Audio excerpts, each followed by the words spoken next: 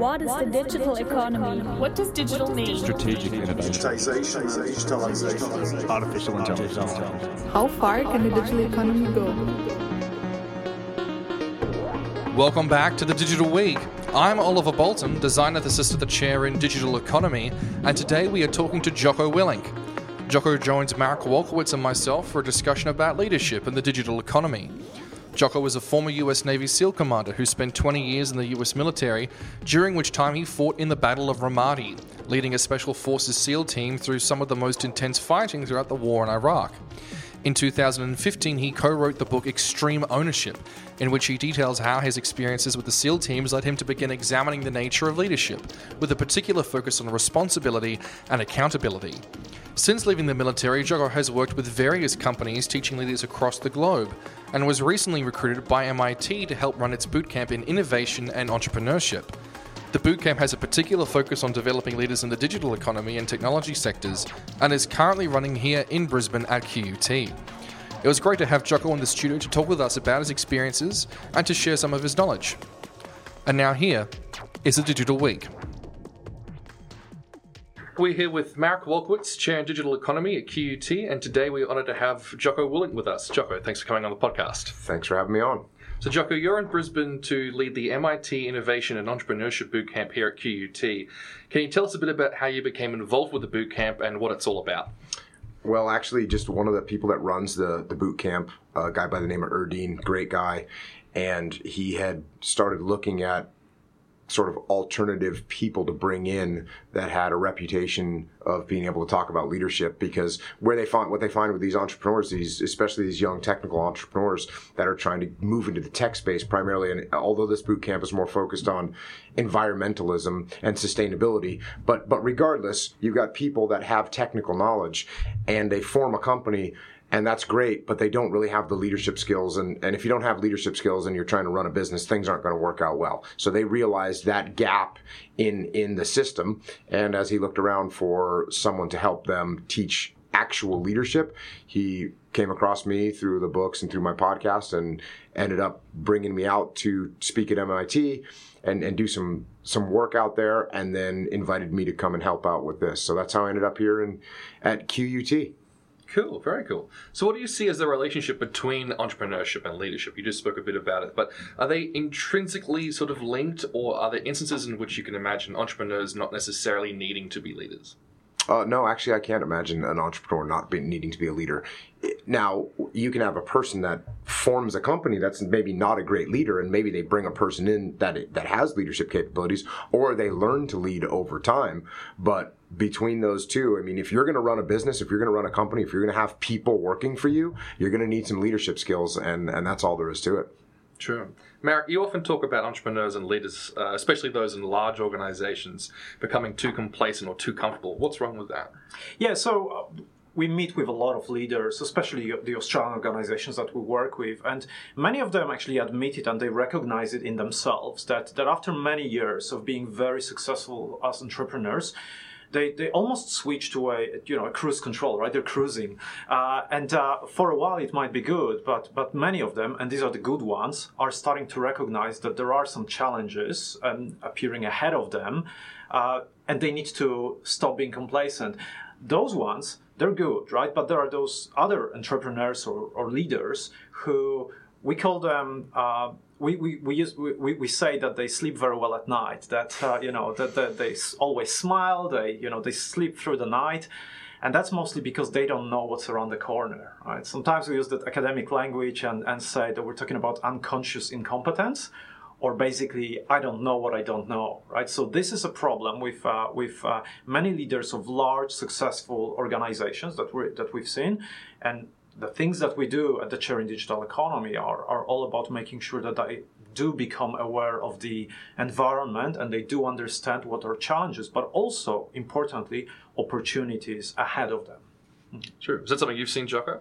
Well, certainly as people are successful and their business grows, the reason that their business is growing is because they're successful, and what that can do is that can sort of feed your ego, and you start to think, well, pretty much everything I do turns to gold, and so I don't really need to look forward, that becomes complacency, and sure enough, when you get complacent, you're no longer preparing as much, you're no longer training as hard, you're no longer pushing yourself or your team as hard as you would have in the past, and when you stop doing that, in this day and age, someone else is pushing their team hard. Someone else is grinding. Someone else is working very hard to take what you've got. So if you get complacent, you're going to give it to them in the long run. True. So a lot of leaders in the technology sector, some are more entrepreneurial, some are more technical or in their expertise. How do you see the dynamic in leadership playing out in an industry where leaders are often not the most technically capable individuals? Yeah, well, different people have different skill sets. And a good team will come together and willfully capitalize on what everyone's individual skill sets are. So they'll look at the leader and say, you know what, you have a better grip or a better grasp on getting control of the team, getting the team to move in the right direction. Hey, I'm a technical person over here, and what I can do is really produce a good product, and we've got a marketing person over here, and what they can really do is get it out there and sell it. So if you've got a team that accepts that each individual accepts that they have strengths and weaknesses, and they decide to, instead of try and fight each other, instead they just try and complement each other and work together to form the best possible team they can and take advantage of those strengths, that's where you end up with a winning team. Sure. Marek, what have you seen in this space? Is there any recent research that shows some of this? Yeah, so we looked at digital businesses, right? Think your Facebooks, your Googles, and so on. And that's an interesting area because many of those businesses started as very, very small teams. And the leadership traits that were required to get started were completely different from the leadership skills that are required to keep those companies successful. Completely different. Now, it might be an interesting conversation with you, Jocko, about it. There are probably two ways of looking at it. You could look at an individual and think about developing the skills of this individual, right? So think about a geek creating a startup and then, becoming a CEO of a huge global organization. Another way of looking at it could be that a true leader doesn't really care about the title and maybe they don't need to become a CEO. Maybe they're absolutely fine with appointing a person who's their COO, as we've seen with Facebook, for instance, and Sheryl Sandberg taking that helm, or with Google with the leadership transitions there as well. So once again, it's either you trying to be a leader throughout the entire life cycle of the organization, leader and the CEO, or perhaps allowing others to take the helm.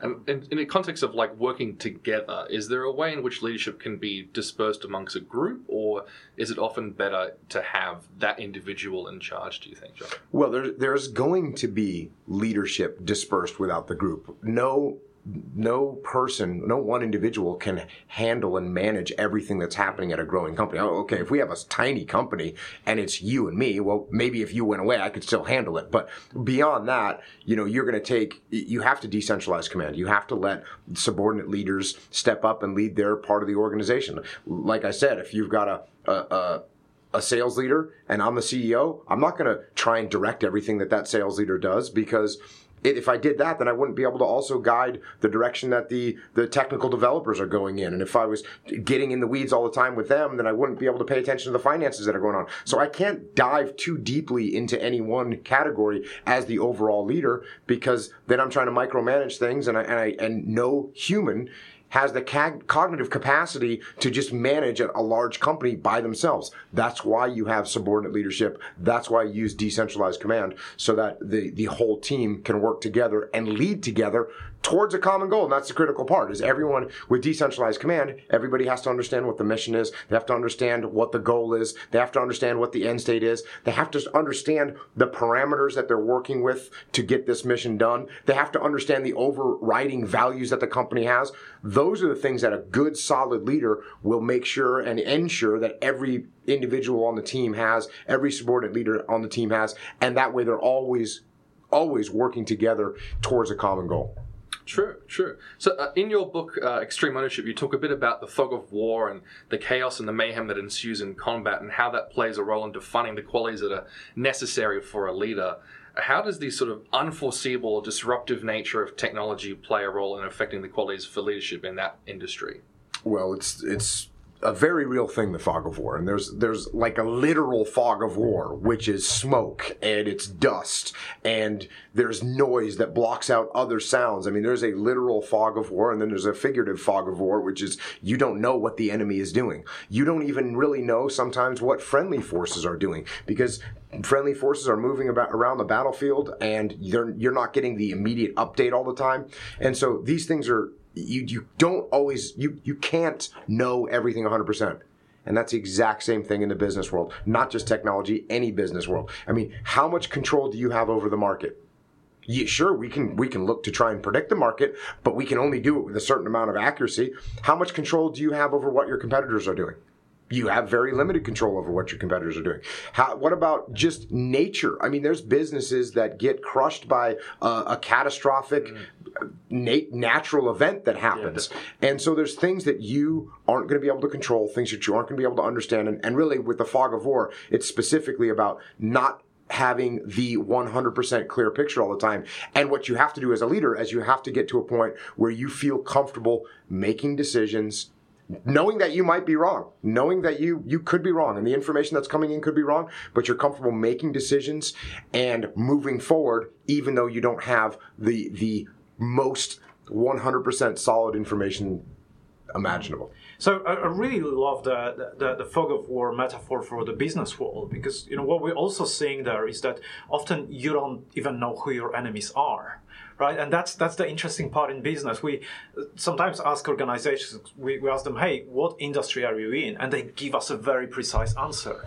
And then we dig deeper. Turns out that there's a few other industries where they actually have competitors, so they could enter them. Right? Is Uber a transportation company, just that, or maybe there's something else, right? Maybe they're in food delivery, obviously, they have services there as well, right? So suddenly we're looking at completely different industries, and that fog of war is a very powerful metaphor.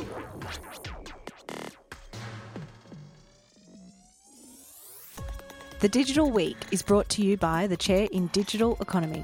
The CDE would like to thank its partners, PwC, QUT, Brisbane Marketing and the Queensland Government. The Chair in Digital Economy. Navigating the future.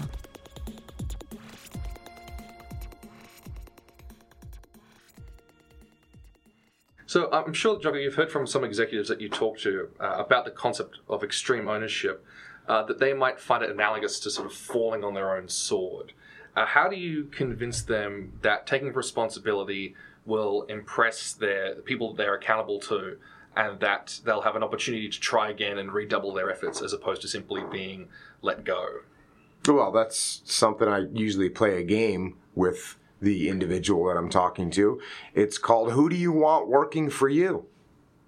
That's the game. It's who do you want working for you? So if you two are working for me, so I got Ollie and I got Marek, and you two are working for me, and you do a project together, and the project doesn't succeed. It's a failure.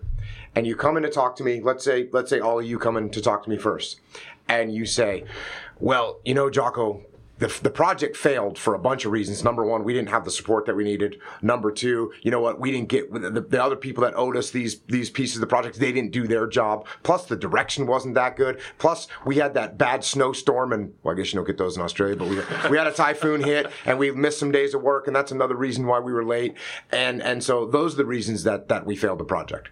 So basically what you just did is come into my office, even though you two were running the project, and you told me that the project failed, but it wasn't your fault. It was the typhoon, it was the other people, it was all these other problems is why you failed.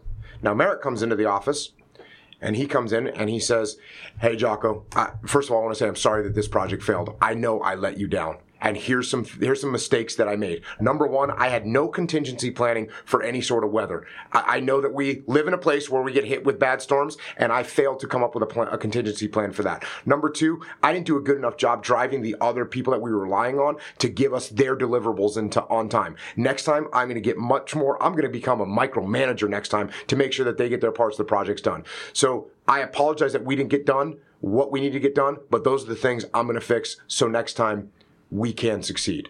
Now, it's a real simple question, but that it makes it so obvious of who you would rather have working for you. You'd rather have someone working for you that when there's a problem, instead of blaming the problem on other people, they step up and they say, hey, here's the problem. Here's the mistake I made to end up with that problem, and here's exactly what I'm going to do to fix it. And Jocko, you've seen people admitting failure and then growing, right? Going up in ranks, and so that's the paradox of it, right? Not only have I seen people admitting failure and going up in ranks, equally important, I've seen people denying failure and not taking ownership and getting fired. Yeah. As a matter of fact, when I was in the SEAL teams and I was running training, the surest way to start going on the downhill path was to come in and say, hey, we failed this mission and I'm the boss, but it wasn't my fault. Yeah. It was my subordinate leader's fault. It was the support assets' fault. It was the weather's fault. Like all those people that you're blaming or things that you're blaming, they don't matter. You're the leader. You're in charge. Take ownership. Solve the problems. Sure. So we had a recent news story here. I'm not sure if you heard about this, but we had a great deal of classified government documents recently discovered in an old filing cabinet, and they were delivered to the press. Our Prime Minister Malcolm Turnbull has stated that heads will roll for this blunder, even though it was recently revealed that the documents came from the Department of the Prime Minister and Cabinet. What do you see as the context for extreme ownership in the political domain, particularly as it relates to the mishandling of sensitive government information? Well, you can't mishandle sensitive government information. And someone made a serious mistake. And yeah, there should absolutely be someone that has the courage and integrity to step up and say, you know what, this was my fault. And here's, I'm either resigning or whatever the case may be.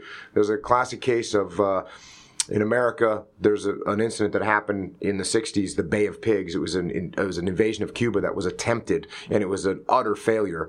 And John F. Kennedy got on the news and said, this was my fault. And his ratings didn't go down. They actually went up. And so, again, it's another example of taking ownership. And so in this particular case, yeah, someone's going to take ownership and the whole world's watching, or the whole country's watching. And the whole country's going to know when they see that, whether the person is taking ownership or whether they're blaming the next person down the chain of command. True. Marek, in an analysis written by you and Dr. Paula Doodson and Peter Townsend for The Conversation, where you commented on the document leak, you go as far as suggesting that blaming an individual or any individual is not the solution. Why is this? So, look, you have to take ownership, and what Jocko just said is extremely important. What we're also seeing is that this particular case is an opportunity to look at the entire governance process around classified documents and perhaps look at an opportunity of improving it. Because most likely, and that's what we're seeing, most likely the governance process, the processes around handling classified documents were either not clear or not followed or whatever else the issue was. But there is an opportunity to look into it and improving it. So we, in this particular article, we shared our approach that we called compliant by design, where any document is immediately analyzed whenever it's created and then assessed by a software agent, which is a bit similar to an antivirus that just works behind the scenes and looks at every single email, every single conversation that you might have in the digital format, and then helps individuals with that, right? So ownership is extremely, extremely important, but I also believe that the next steps are just as important. So what do we do with it? How do we improve? How do we avoid a situation like that in the future? Well, I'm going to take what you're saying actually one step further. And this is what makes it very interesting, because you are correct.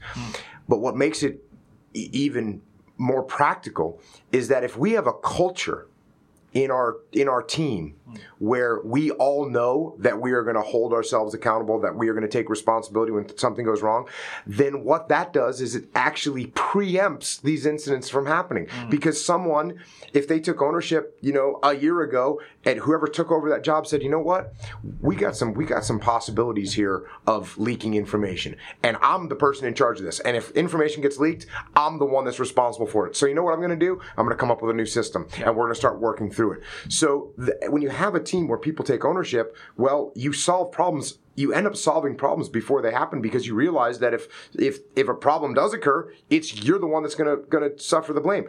If I'm saying, hey, you know what, if one of my guys loses a piece of classified document, no big deal, I'll blame them. Right? What's my attitude? My attitude is, okay, I hope it doesn't happen, but worst case scenario, Ollie loses a piece of classified information, guess what? I'll just fire him and I'll be okay. Yeah.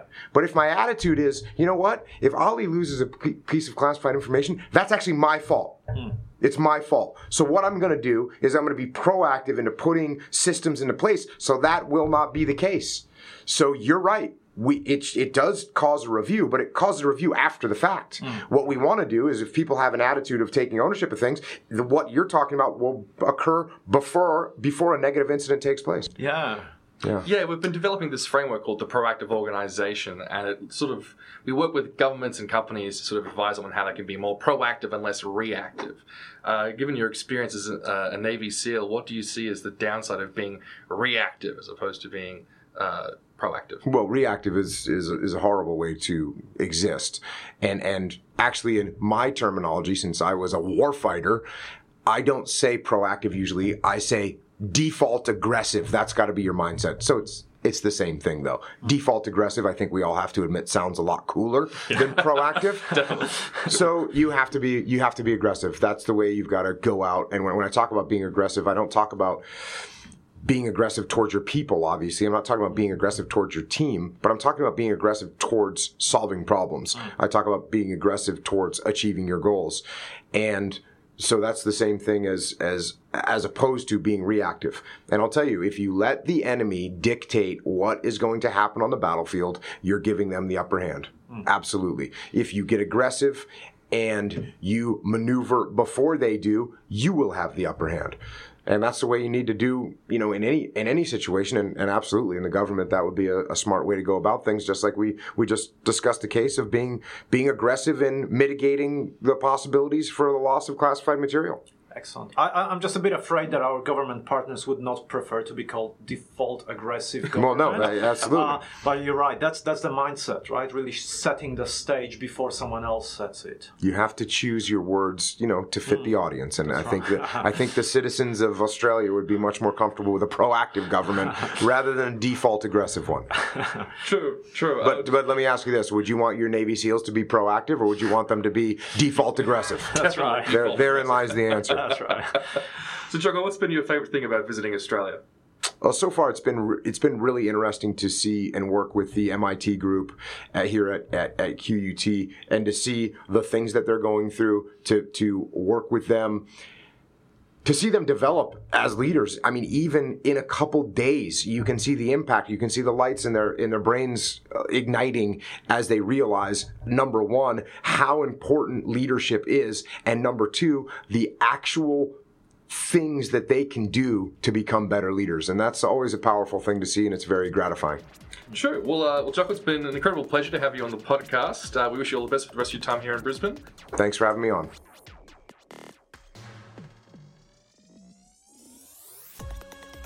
That's it for this week on the podcast. Be sure to follow us on Twitter at ChairDigiConomy and visit our website at chairdigitaleconomy.com.au. I'm Oliver Bolton. See you next time.